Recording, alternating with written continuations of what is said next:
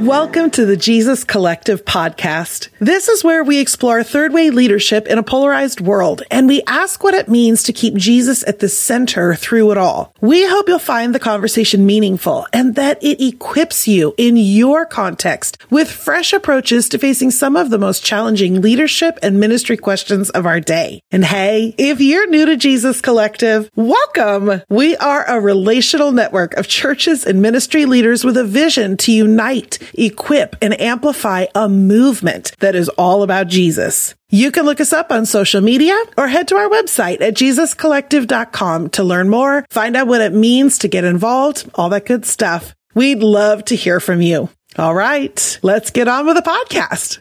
In this episode of our podcast, we're featuring a pre-recorded conversation from our Jesus-centered preaching experience.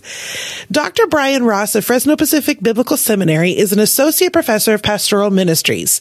He's a former church planter and a fantastic interpreter of cultural trends, especially as they relate to ministry and Christian leadership in post-Christian cultures.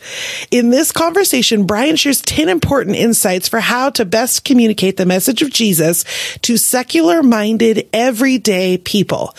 We think this conversation will challenge and equip you to better communicate and translate Jesus-centered wisdom to the spiritually curious people in your church, your friendship circles, and business contexts. We hope you enjoy the podcast. Let's go ahead and begin. We just want to do a little bit of table setting. I want to officially welcome everybody. And Angela, they came back. Yay. We are thrilled for what happened last week with Leanne Friesen and Mark Scandrette. I heard good things too about the workshops, and just people were having good conversations exploring some of these themes that are so relevant for where we find ourselves today.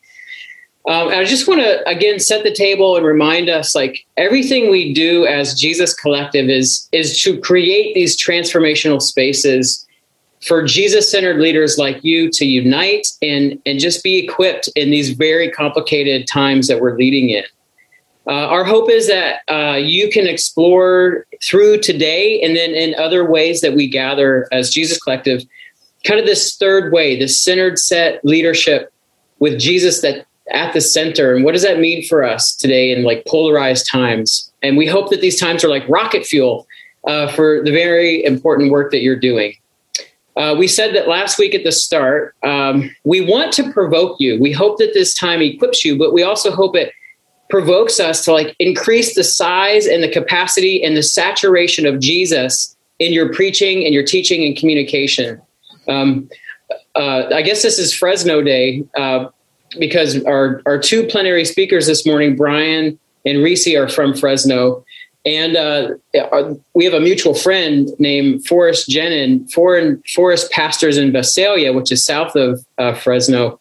And I was speaking with him recently, and Forrest said, when already Christians come to their church, they have to orient them to what kind of church they are. And Forrest says, we tell them we're not a Bible church, we're a Jesus church. And it doesn't mean that they reject the authority of the scriptures or anything like that. Scriptures in every sermon that they preach. But it means that they're clear about their purpose and who they are, that scripture is not Jesus. Jesus is Jesus.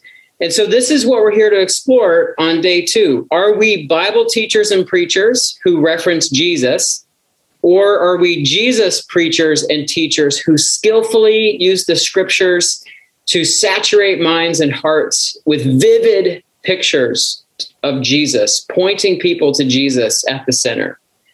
And we think in these exciting and these complicated times to be leaders and influencers in the church that we need to create spaces where we can address the challenges of our day. Well, it's my privilege to introduce my friend to you. Brian Ross and I have been friends for many years. Brian is a professor at Fresno Pacific Biblical Seminary in Fresno, California. Fresno is unique, the seminary, in that they identify as a evangelical-hearted, ecumenical Anabaptist seminary. And I like the combination of those things. Brian was a church planter in one of the most unchurched cities in Pennsylvania for about 10 years. Brian is a great thinker. He has spent years teaching other ministry leaders how to connect to secular people who just no longer see the relevance of the Christian faith in our increasingly post-Christian context. Brian, it's great to have you with us. I'm so thankful that you've made the time and that our community gets to hear some of your voice and thoughts on this matter. So thank you. Thanks, John. Great to be with everyone. What I'm going to be sharing is a mashup of my personal experience and lots of observation of all sorts of churches and all sorts of contexts, and a little bit of research that some others have done. But I do want to remind you that what is going on the ground all the time, what is happening with normal, everyday people and faith is always a little bit different than what is selling like hotcakes from the publishers at the moment, or always what's trending on Twitter. And I think that is something we should all keep in mind. What happens on the ground is what matters most. That's how the kingdom expands.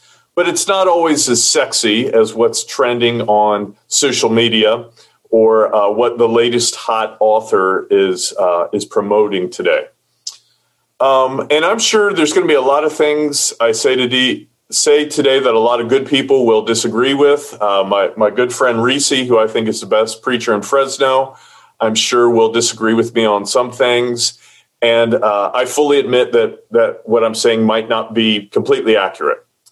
But if I had to bet $10,000 of my own money on what kind of preacher would find some effectiveness at connecting with post-Christian people, the 10 statements that I have is the kind of preacher that I would put my money on, particularly for someone from this kind of group, kind of a Jesus-centered, Anabaptist kind of group.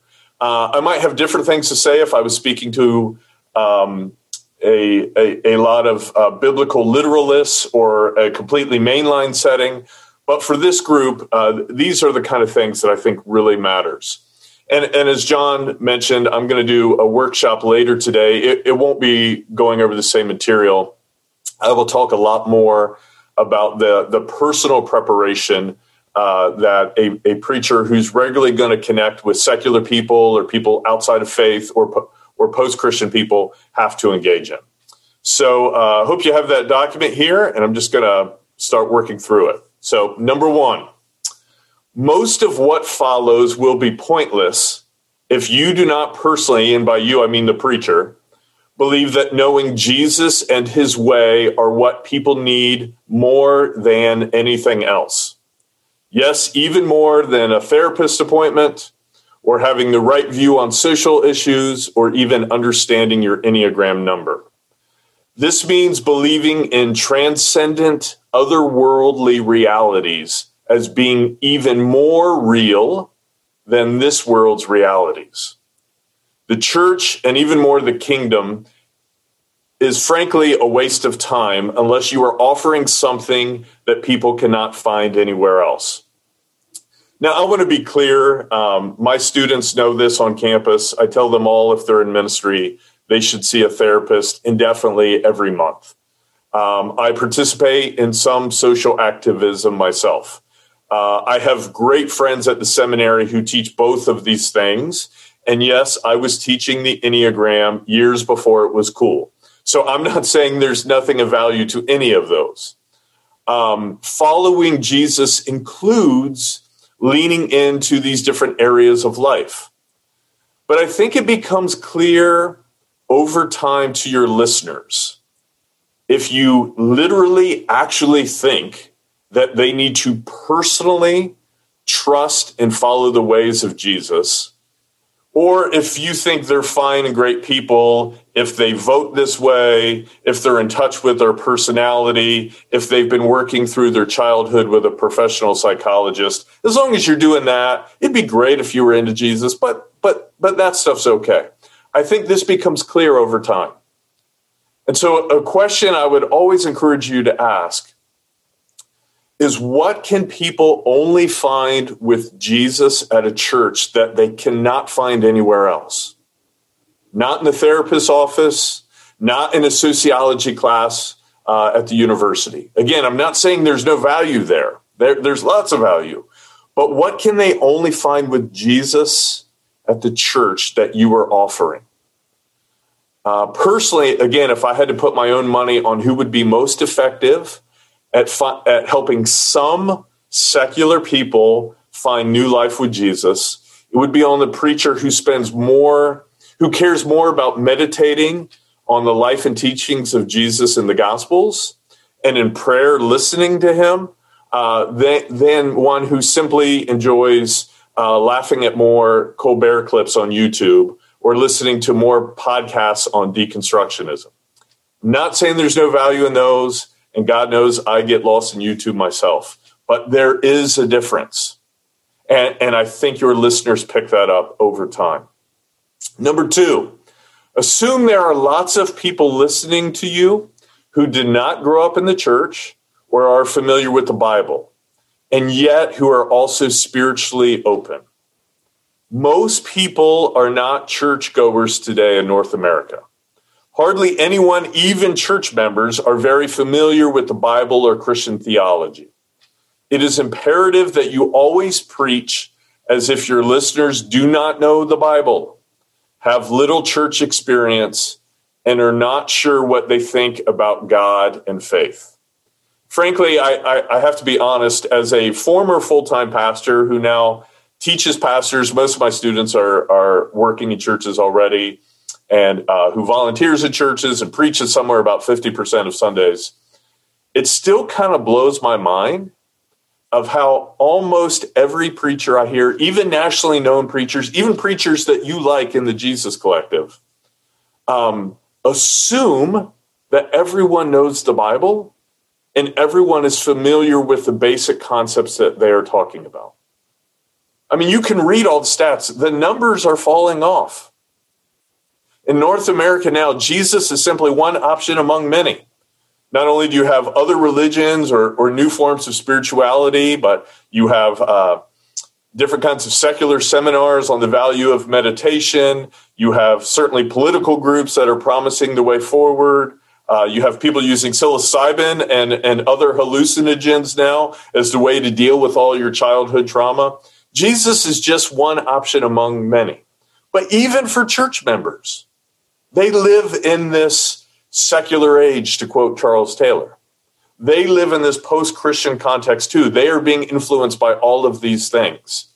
And still, I find very few preachers even acknowledge there are people listening to them who aren't sure what they believe or are not really familiar with the Bible or are finding these concepts new. I don't understand it. And I would encourage you to preach every single sermon. How would you say it if your next door neighbor who is not a Jesus follower, who doesn't go to church, maybe who's known for getting drunk all the time, for whatever reason, came into your church that Sunday for the first time? Preach every single sermon as how you would want to communicate if your next door neighbor showed up. If you just do that, you are 80% of the way there at being an effective preacher to post-Christian people, because very few people do it. And the secret is that if you preach this way, you're actually better for long-term church members as well. You'll be more effective, and you will make Jesus and his vision more palatable to them in very real and tangible ways. Number 3, you and your church cannot make Jesus disciples out of everyone. Sorry to disappoint you there.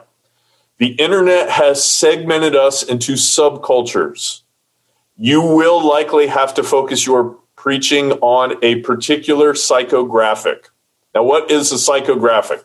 I talk about this a lot with my students. They normally take them a little while to get their mind around it. But it's people who have similar values and life narratives. So maybe think artsy singles in a major city, or working class people in a small town, or upwardly ambitious immigrants, but who still value religion. or suburban professionals with master's degrees, or traditional conservative families, or socially conscious progressives who pursue diversity passionately. Note that demographics, I'm not talking about demographics, but psychographics. Demographics focus on age and ethnicity and gender. And I think if you focus on that in your preaching, it's not going to be quite effective. And frankly, it's kind of gross. But psychographics focus on people's values. And that can transcend gender, ethnicity, and even age.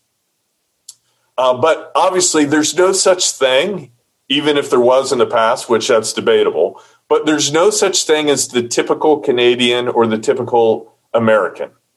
The internet is a micro medium. It's not a mass medium.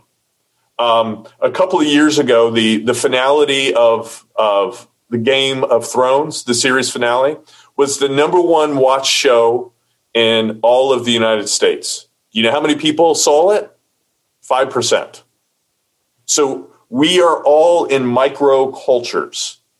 And I'm not saying one is better than another, but every psychographic or different group are naturally drawn to Jesus in some ways and struggle with him in others. And so it's unlikely that you can preach in any way that will reach everyone, because every different subgroup have different questions and different hangups. For example, maybe some immigrants with a Muslim background find Jesus to be too forgiving or too loose with God's law, while maybe educated urbanites find Jesus to be too exclusive or too prudish when it comes to sexual activity. And besides, you know this, whenever you're deciding what music style your church does, or how you dress on Sundays, or your speaking style, you are choosing a certain psychographic to speak to.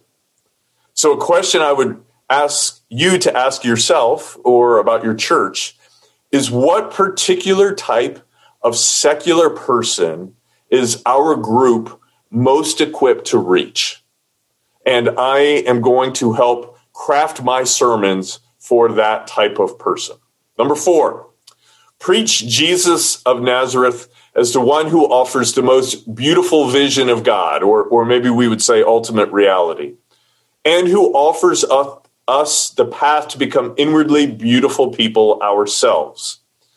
If you try to imagine the most loving and beautiful creator that you can, Jesus's vision of God is more loving and beautiful than that. Now, you know, as good theologians and preachers and ministry leaders, that Jesus never offers comfort and success. What his way, what his kingdom offers us is how to become more beautiful inwardly. We might want him to make our marriage work, or to give us more money, or to help our teenager or young adult child live the kind of life that we always thought they should be living. But if we come to Jesus for that, we're always going to be disappointed. If you know and trust Jesus, he doesn't offer those things. Marriage might still be complicated. You might not know what to do with your teenager. You still might go through bankruptcy. But if you know and trust Jesus, your life can take on what we call biblically the fruit of the Spirit.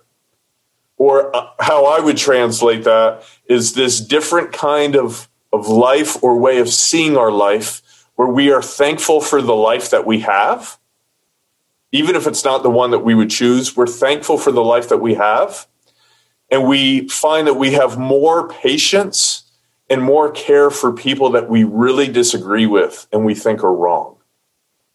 Jesus offers us how to become those kinds of people, not how to get our lives working the way we want that to. Most people are not interested in Jesus because they want to live a great life in this imminent frame on kind of worldly terms. But the kind of post-Christian or secular person who might find Jesus, who is spiritually open, they will be drawn in to the Jesus that offers to change who they are from the inside out. Not their circumstances always, but from the inside out. And frankly, this difference, I think this is part of why, in my opinion, some preachers are struggling. Because way back when we answered a call to go into ministry, we assumed that being a pastor or being a minister was a very positive way to be a public figure, that we could do good and be respected socially at the same time. But the way our culture is going, I think that is going to less and less be the case. And that's why some preachers are struggling inwardly. How do I have everyone like me and help people find God? Going to be increasingly difficult to do. But you can offer people with Jesus as the one who can show us how to become beautiful beings with him. Number 5, frame Jesus less as a hip and clever rebel or a political prophet or a brilliant theologian, and more as a mystical sage. If you do, you'll get the best of the other Jesuses thrown in. That's the rebel, the prophet, the theologian, but without their downsides. An emphasis on spiritual ideas and spiritual experience is the connection point with majority world epistemology, secular spiritual seekers, and Christian movements that are actually growing and connecting with people. Many Anabaptist churches have official theologies that value people of color, but can also primarily offer an epistemology or a way of knowing reality or truth that is hyper-rationalist and not primarily spiritual. I teach whole courses on this, but this actually comes from Eurocentric secular ways of thinking. That's where that comes from. Remember, there is a reason that Pentecostalism is the fastest growing spiritual movement in world history, not just in Christianity, of any spiritual movement in world history. Even in the most secular cities, you will find some charismatic churches that are filled with diverse young adults that are growing numerically.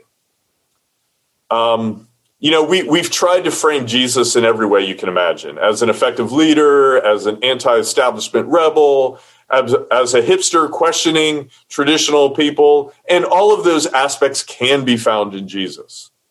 But historically, through the history of the world and globally, most people would naturally see him as an Eastern spiritual teacher. And we forget this as modern Westerners. I mean, his miracles and the supernatural are all through the Jesus stories. And yet we tend to downplay that all the time in some of our circles. I mean, the pinnacle of his life was the resurrection. Supernatural event cannot be explained through modern rational ways of thinking. You can find intelligent people in the universities. You can find hip people at bars. You can find would-be organizational strategists everywhere. Sometimes people hire me to do that. And obviously you can find protesters at all political headquarters. But Jesus and his people are one of the few places in our culture where you can find a communal spiritual experience, where you can find narratives that help to explain what it's like to connect with the beyond this world, to gain an eternal perspective. I think of, I read this past year, a member of the Comanche Nation, First Nations, said, the white man talks about Jesus. We talk to Jesus. Last year, I had a bunch of students with a pretty prominent African-American theologian. And he said, from my community, Jesus is like another member of the family.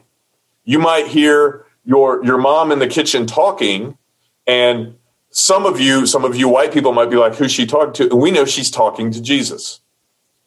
So some people wonder, is the future in North America truly secular because we're seeing a drop-off in religious belief and attendance? Or is this primarily kind of a white hyper-rationalist thing? and that the future of the church is alive and well in North America, but it's going to be brown and Pentecostal. Frankly, from my observation, the churches that are culturally engaged and thoughtful and tangibly spiritual, maybe you would say charismatic, are the churches right now that are reaching most young adults that have not grown up in the faith. Okay, number 6. Offer Jesus as one who saves us from egocentric thinking and living, and not merely from bad religion. Now, of course, Christianity can and does go south. I don't need to tell you that.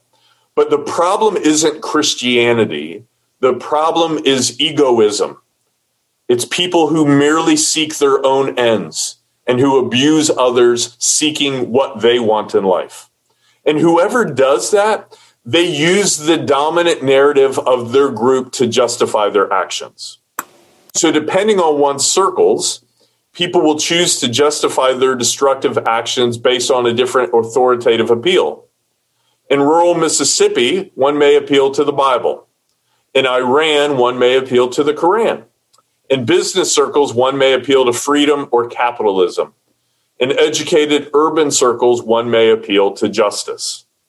If we frame the primary problem as bad religion, you are primarily going to appeal to frustrated, burned out ex-evangelicals. And they matter, but this can unintentionally blow up the bridge that secular people need to cross to find Jesus.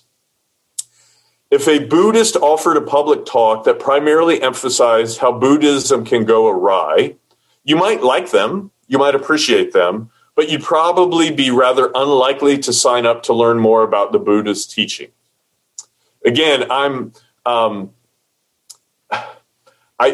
see this over and over, particularly with young preachers. They think talking about the church's sins is outreach. And I don't think it is. It only draws in ex-fundamentalists.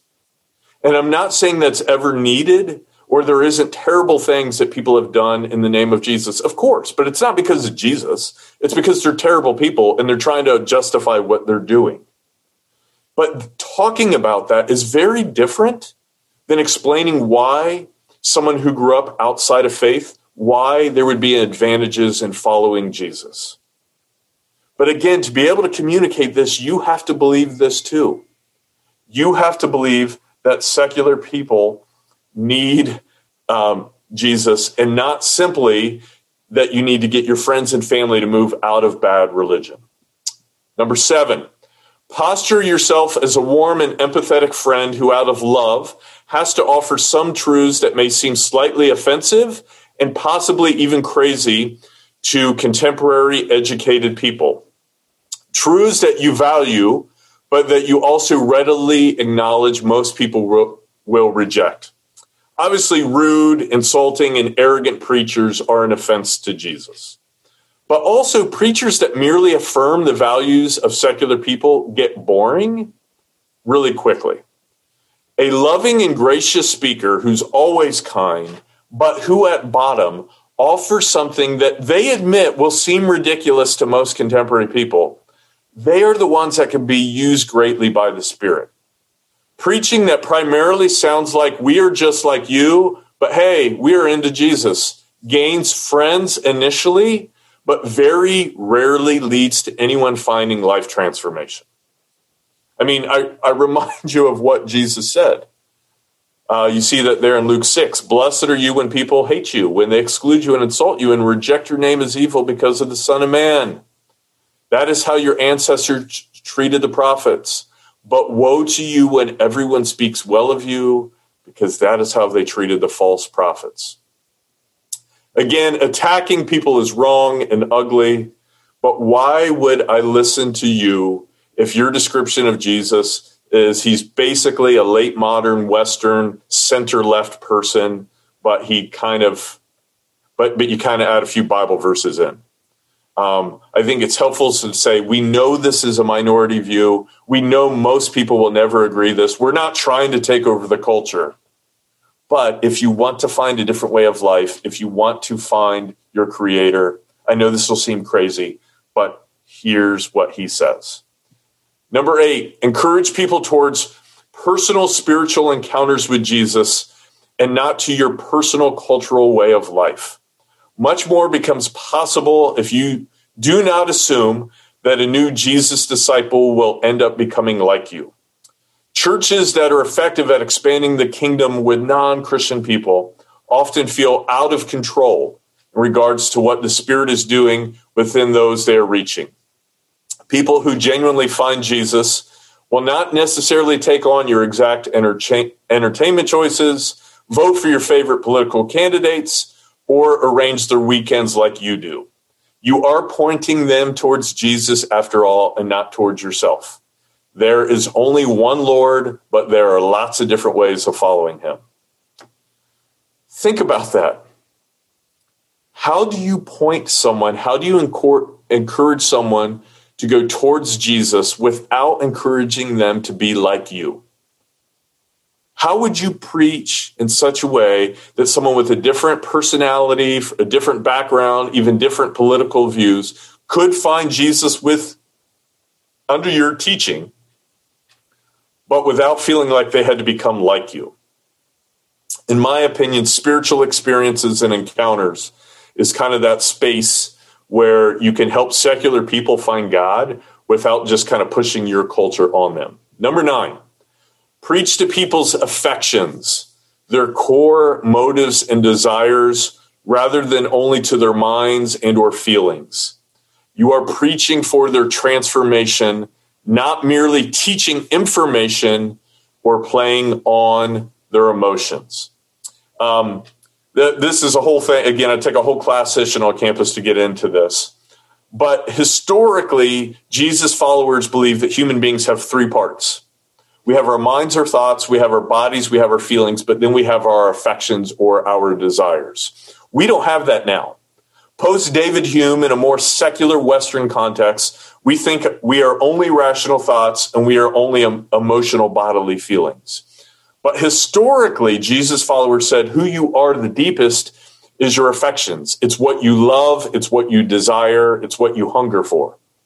And that's what determines who you are as a human being.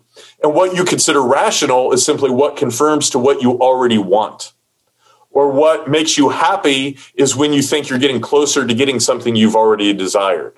What makes you sad or angry is if you feel blocked from getting something you already desire. So again, there's a whole bunch I can open here. But transformative preaching is not trying to teach more information, as if learning new facts would change my life.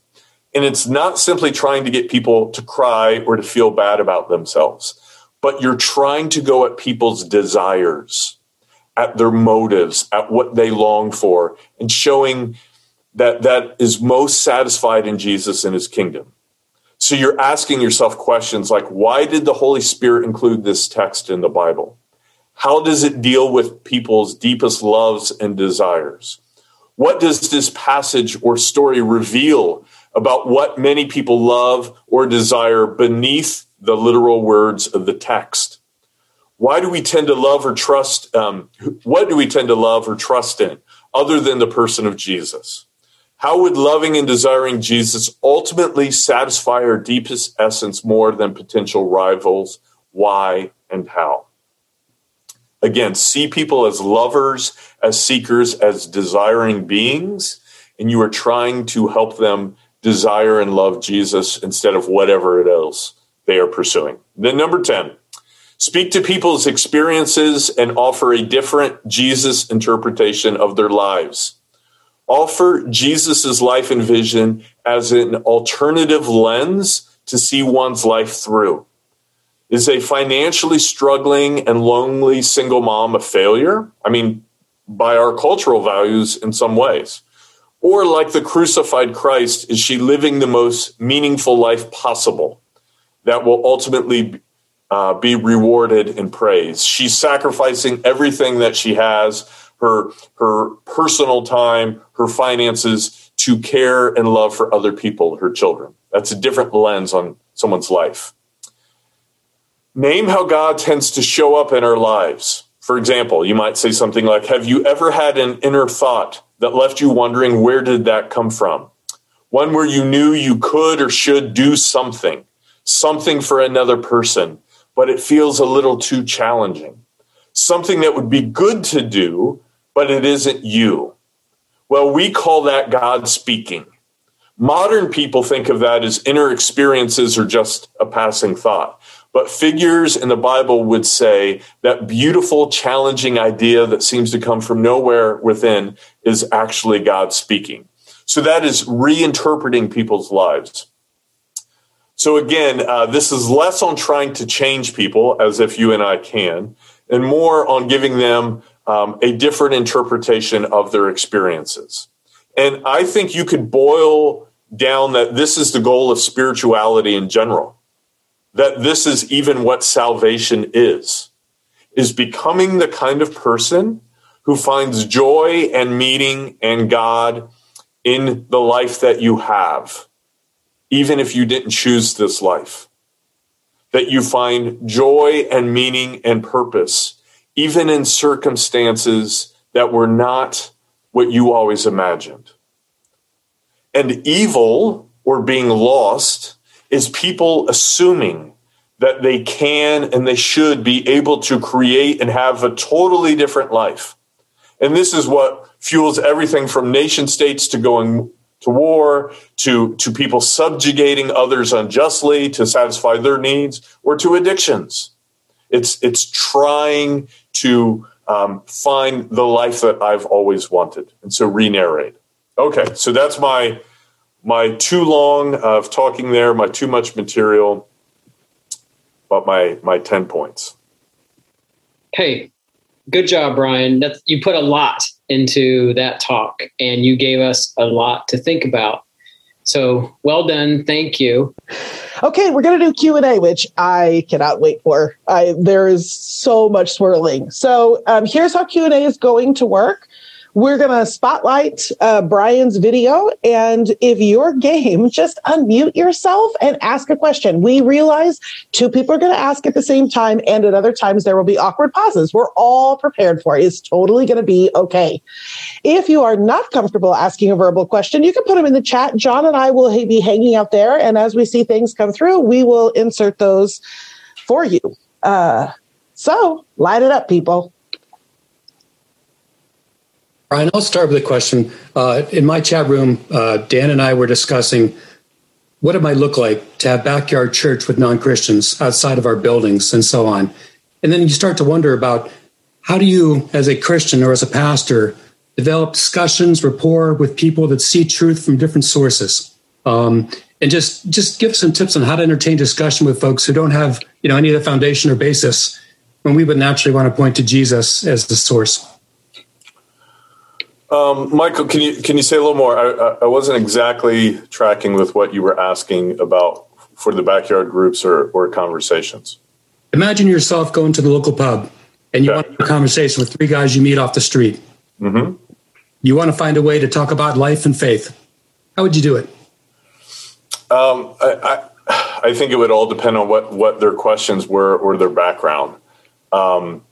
And that's where I was in an offhanded conversation saying to some friends in there, I do think we need all kinds of churches to reach all kinds of people because, again, these are micro-medium machines. They're not mass mediums. And so depending on someone's political persuasion, their background, their values, there's going to be different questions, hard questions, and there's going to be different ways they resonate with Jesus. So it's always going to depend on who we're talking to. But I think in general, when I think kind of big picture, modern North American culture, I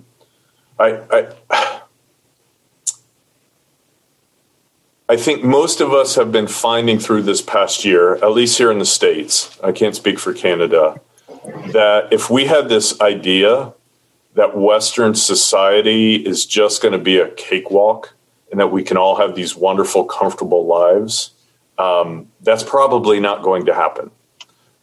Whether it's from awful political turmoils that hopefully it just stays as turmoils and doesn't become more, or it's to the pandemic, and who knows where this is all going to go. And so part of what Jesus in his way offers is, how do I become the kind of person that even when everything isn't okay, everything is still okay? How do I become the kind of person that even when I know you are not okay, I can still be okay towards you? And that, I don't know where you can find anywhere else in our society. And so, again, depending on who these people are sitting on the bar stool next to me, there might be different ways of framing it. But in general, mass North American culture, I think that is what Jesus offers that can't be found anywhere else.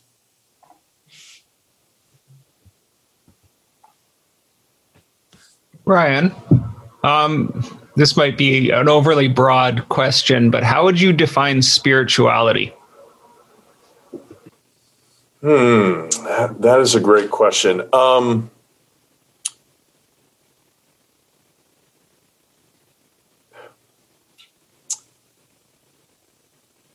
Experiencing things of ultimate importance that are beyond the physical, tangible, material world. Just off the top of my head, that might be what I would explain the most. Again, part of what makes the modern West different from other cultures globally, and certainly very unique historically, is that we all really think that our everyday material lives, our jobs, our romantic relationships, our families and friends, that we can make all of this incredibly exciting and meaningful and satisfying, and that somehow we are going to be the only ones that are able to hold on to that forever. That is part of what makes our society completely different. And then on top of that, we think that we are basically good, and we do not need to be apprenticed or learn a way of life that transforms our loves, transforms our values, transforms our desires. And that's why, in my opinion, I think a number of churches struggle, because we've basically agreed to all of those modern Western values, and we're trying to put Jesus on top. That, yes, you can have this wonderful, fulfilling life. Yes, you can be hip to the culture and down with the latest trends and everyone love you. Yes, you could be everyone's favorite in the arts community. And yes, you're going to live to 300 years old. And yes, everything's great, but you also need Jesus. And it just, we are offering very little. We don't tend to offer a path of transformation. We tend to think if we just learn more Bible concepts or the right social views, we will be changed people. That doesn't deal with our inner values. It doesn't deal with our habits. It doesn't rewire our brains and our souls. And that's something where I think we don't have a lot of power today. We are really bad at actually helping people find life change. And that's why we end up being rather irrelevant.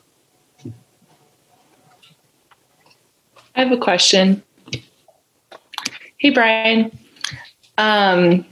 Something that we talked about. Hey, Grace. Something that we talked about in our breakout group is like you talk a lot about helping people have meaningful encounters with Jesus and moving away from kind of this rational, egocentric driven relationship to a more spiritual, charismatic. Do you have advice or tips about walking that journey with people who have had like painful or manipulative experiences in charismatic churches? Oh, yeah. Previously? Well, I mean, that is a great question. That's not my background, so I have not experienced that personally. And there's a lot there. Obviously, there's people could talk about that or process that with a counselor for a long time. In some ways, I think that's a different discussion, because I really want to separate as much as I can in everyone's minds that helping people who have been hurt and burned by the church is not necessarily ministry to secular people. And when we confuse those things, I think ministry to secular people always suffers. But I think I would primarily remind people of what I said. I don't remember which point this was on the sheet. You guys have it there. Number 6 is Jesus who saves us from egocentric thinking and living, and not merely from bad religion. Human beings are capable of ruining anything. If we become egocentric, the most beautiful, the most pure, the most just way of living we can ruin based on our desires. And so anytime religion is used as a means of knowing the right answers or having the truth, or having a more comfortable life, or getting other people besides me to change and become who I want them to become, it's a disaster. And it has no power. It misses the whole point. The whole point of Jesus and his kingdom and spirituality is, how do I learn to transcend my own ego, my own desires, to love people I don't naturally love, to be wronged and to still care about people, to not insist that I am always right. And yes, it's a lifelong process. None of us have it figured out. But I don't know that we've always understand that distinction, again, in the modern Western world. Because if we make Jesus as the way to having the answers or a better life, or to get other people to change, a lot of people initially like that.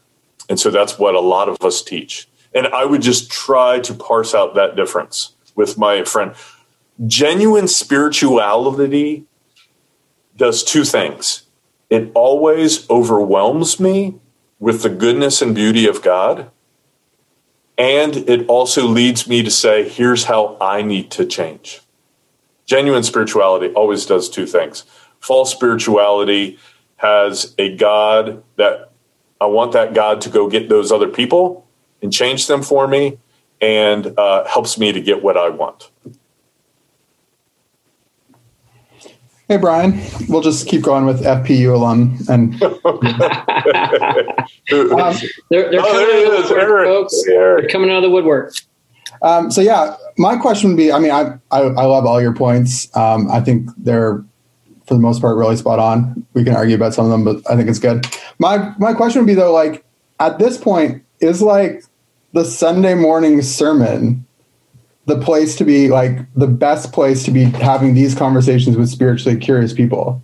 Or is it better to take these principles and start applying them to like other ways of connecting with spiritually curious people? I mean, I know we're in a like Jesus-centered preaching forum here, but I'm just wondering if, like, you know, hey, the 10 a.m. Sunday morning and we're going to like talk to spiritually curious people is like the best way to go about this. Yeah, that is a great question. I wish you were still a student and I was grading you, so you had to say the right things here, Eric. Eric was an exceptional student, as was Grace.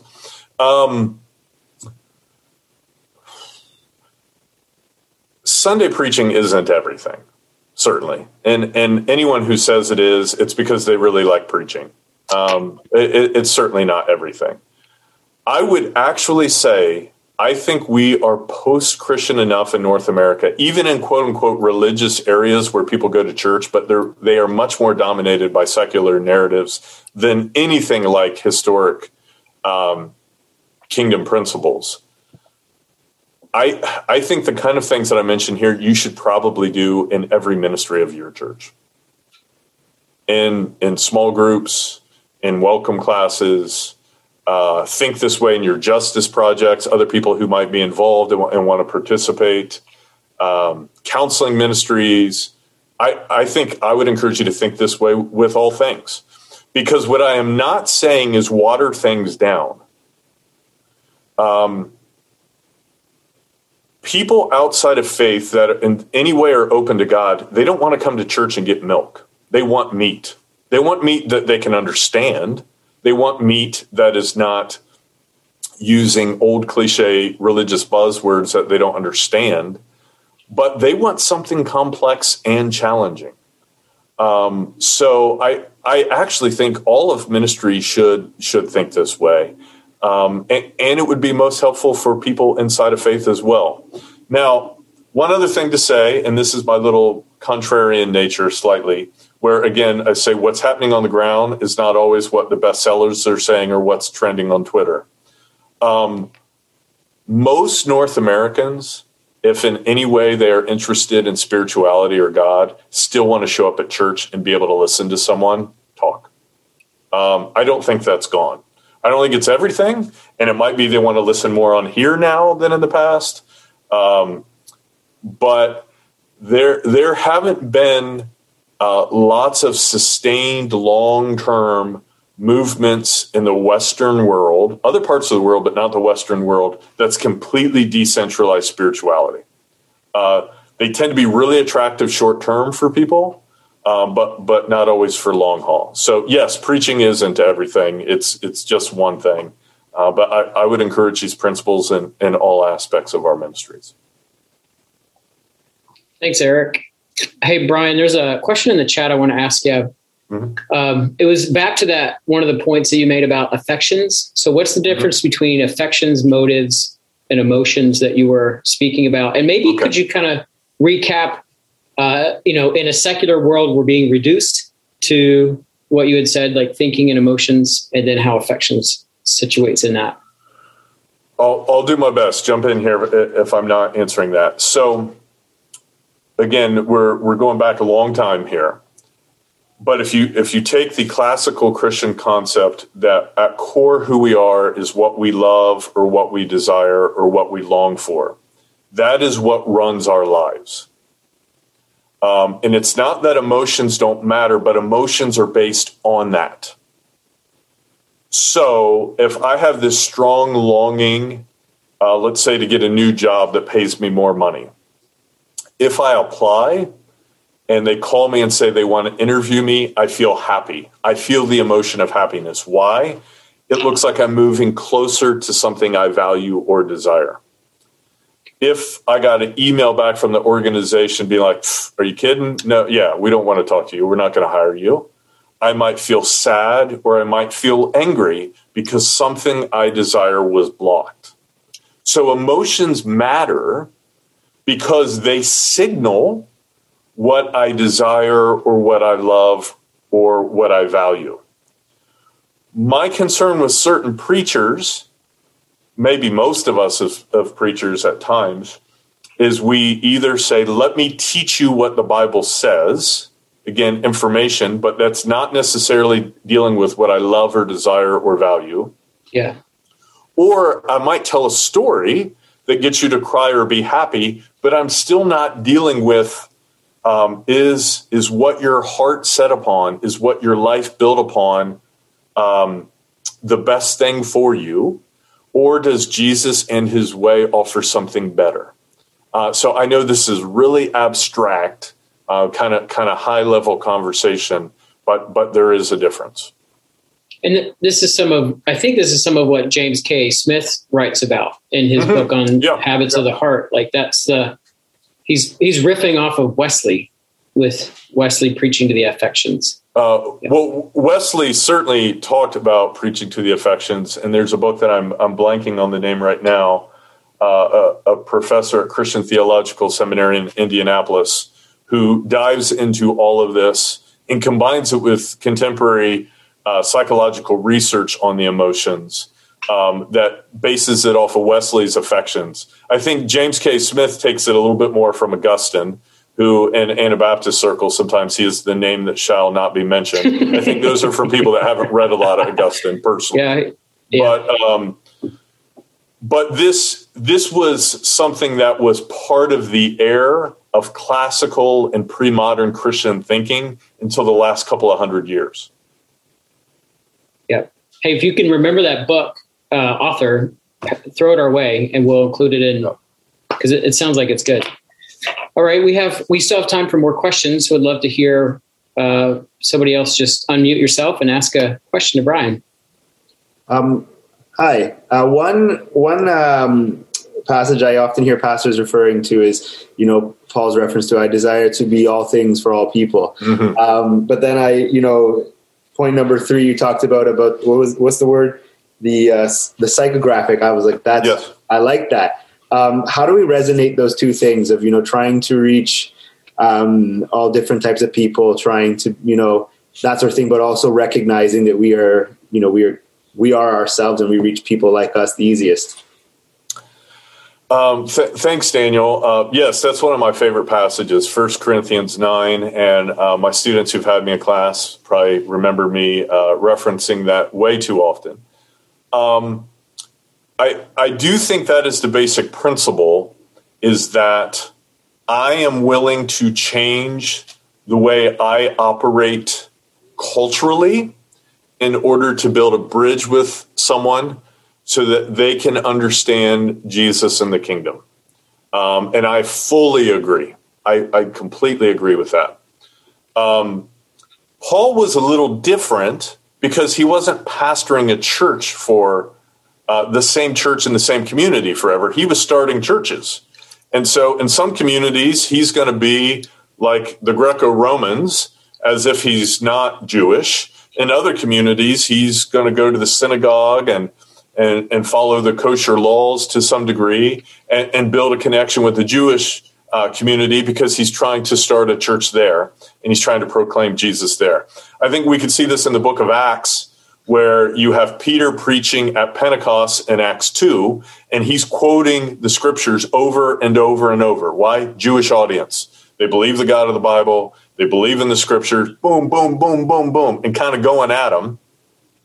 Where you have Paul at Mars Hill in Acts 17, where he's quoting a couple of Greek poets directly, but even their statements, people that have read Plato know he's quoting. He's going through a basic form of a Platonic defense in the mouth of Socrates as well, and he doesn't quote scripture at all as he's trying to proclaim who Jesus is. So depending on who we are connecting with in our culture, we're going to take different approaches. The psychographic, I just think it's real, and I don't think you can get away from it. Because I've even had friends say, well, yeah, but my best friend pastors a church that is intentionally multicultural. They're doing that on purpose. And I would say, great, that's amazing. But my guess is it's a certain psychographic who wants to go to a multicultural church. Because there's lots of people, and it's not just white people, but there's lots of people that say, I want church to be like people who think like me. We all do. And so whenever you are deciding what kind of songs you sing or not, again, as the preacher, what kind of clothes I'm wearing or not on Sunday, how long church is, you are predetermining for a psychographic already. We just normally don't think through that. And so I'm just encouraging that to be a little more intentional, if you will. All right, thanks. Hey, Brian, I have a question. This has been really good. I love each of the points. They are in my notes that I'll go back and reflect on. But I do have a specific question on point 5. Just want to get a little more unpacking of that with framing Jesus as a mystical sage. What exactly do you mean by that? Especially in light of Peter's confession when Jesus asks, who do men say I am? And it's this whole list, prophet, all these things. But then his confession is, you are the Christ, Son of the living God. Flesh and blood didn't reveal this to you, but Father. How would you unpack that a little more? Thank you, Keith, and let me know if I'm not fully understanding your question. Forgive my academic speak a little bit here. I don't think I would use the word mystical sage from the pulpit if I was preaching. Yes, he is the Christ. He is the risen Son of God. He is the Son of Man. He is the Messiah, second person of the Trinity incarnate. I believe all of those things. I think for at least some here, I was trying to move us back to Jesus being a spiritual figure and not primarily, again, in one of our modern Western categories as someone who primarily lives for, again, academic language, the immanent frame or this world only, but trying to rediscover. And for some of us already have this, but for some of us, it's been a little while, rediscover Jesus as a spiritual leader, a spiritual figure who's talking about spiritual things, many times otherworldly things, who's in connection with the world beyond. Again, the miracles are all through the Gospels. And yet, at least in certain Anabaptist circles, we kind of push those to the side, and we'll get to the stuff more about like loving your enemy only. And I just think the spiritual lens and even the otherworldliness is something unique that we can offer people today because it's found almost nowhere else in our culture. Yeah, that's excellent. That really helps. My background's coming from a little more of a probably charismatic background, so that's a little more natural. Sure. But that makes a lot of sense. So, hey, thank you. Thank you, Keith. So we have time for one more question. There's one in the chat. We'll just go ahead and ask it. What are some of the ways, Brian, that preachers can learn to better exegete our culture as well as the scriptures? Well, that is part of my, workshop? Is that what they're called? That is part of my workshop question as we get in that a little bit. I do think, and this is a Brian opinion, but I do think because our culture is increasingly post-Christian, at least in the places of influence, I don't think we have the luxury anymore of just being ourselves and doing church. I think all of our jobs as ministry leaders have to be as amateur cultural exegetes. Almost like if God called you to be a missionary to China and you were a Westerner, what would you do? You'd probably read Chinese history.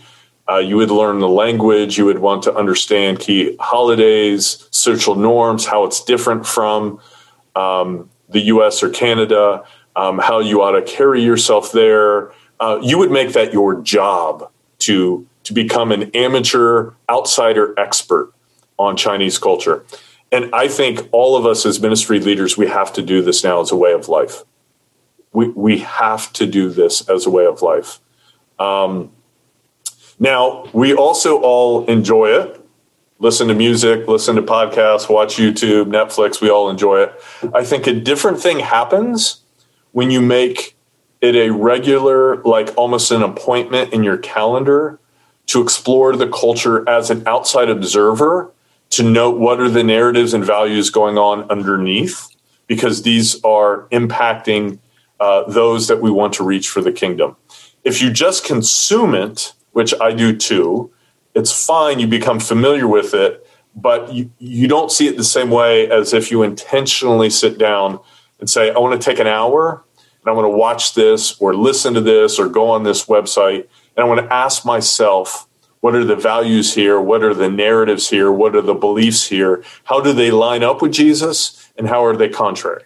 Because every culture in some way resonates with Jesus because we're all made in the image of God, and in some way is against because we are all sinful people as well, particularly in the collective. And so a good minister, a good missionary is always saying, where is the culture resonating with Jesus that I can create as a connection point? Yep. But where is the culture in contrary to Jesus in the kingdom that kind confrontation there is actually where people will find life change. Yeah. Great. Thank you, Brian. On behalf of all of us, we just want to say thank you very much for being a part of this and offering your excellent thoughts. Thanks for listening. Don't forget to check out JesusCollective.com, where you can hear stories, find info about upcoming events and workshops, maybe even explore getting involved through partnership as a church or an individual leader. Listening is such an important part of our journey as an organization, so please feel free to reach out to us with your ideas and your feedback. Drop us a message on social media, or you can email us at connect@JesusCollective.com. Here's to keeping Jesus at the center.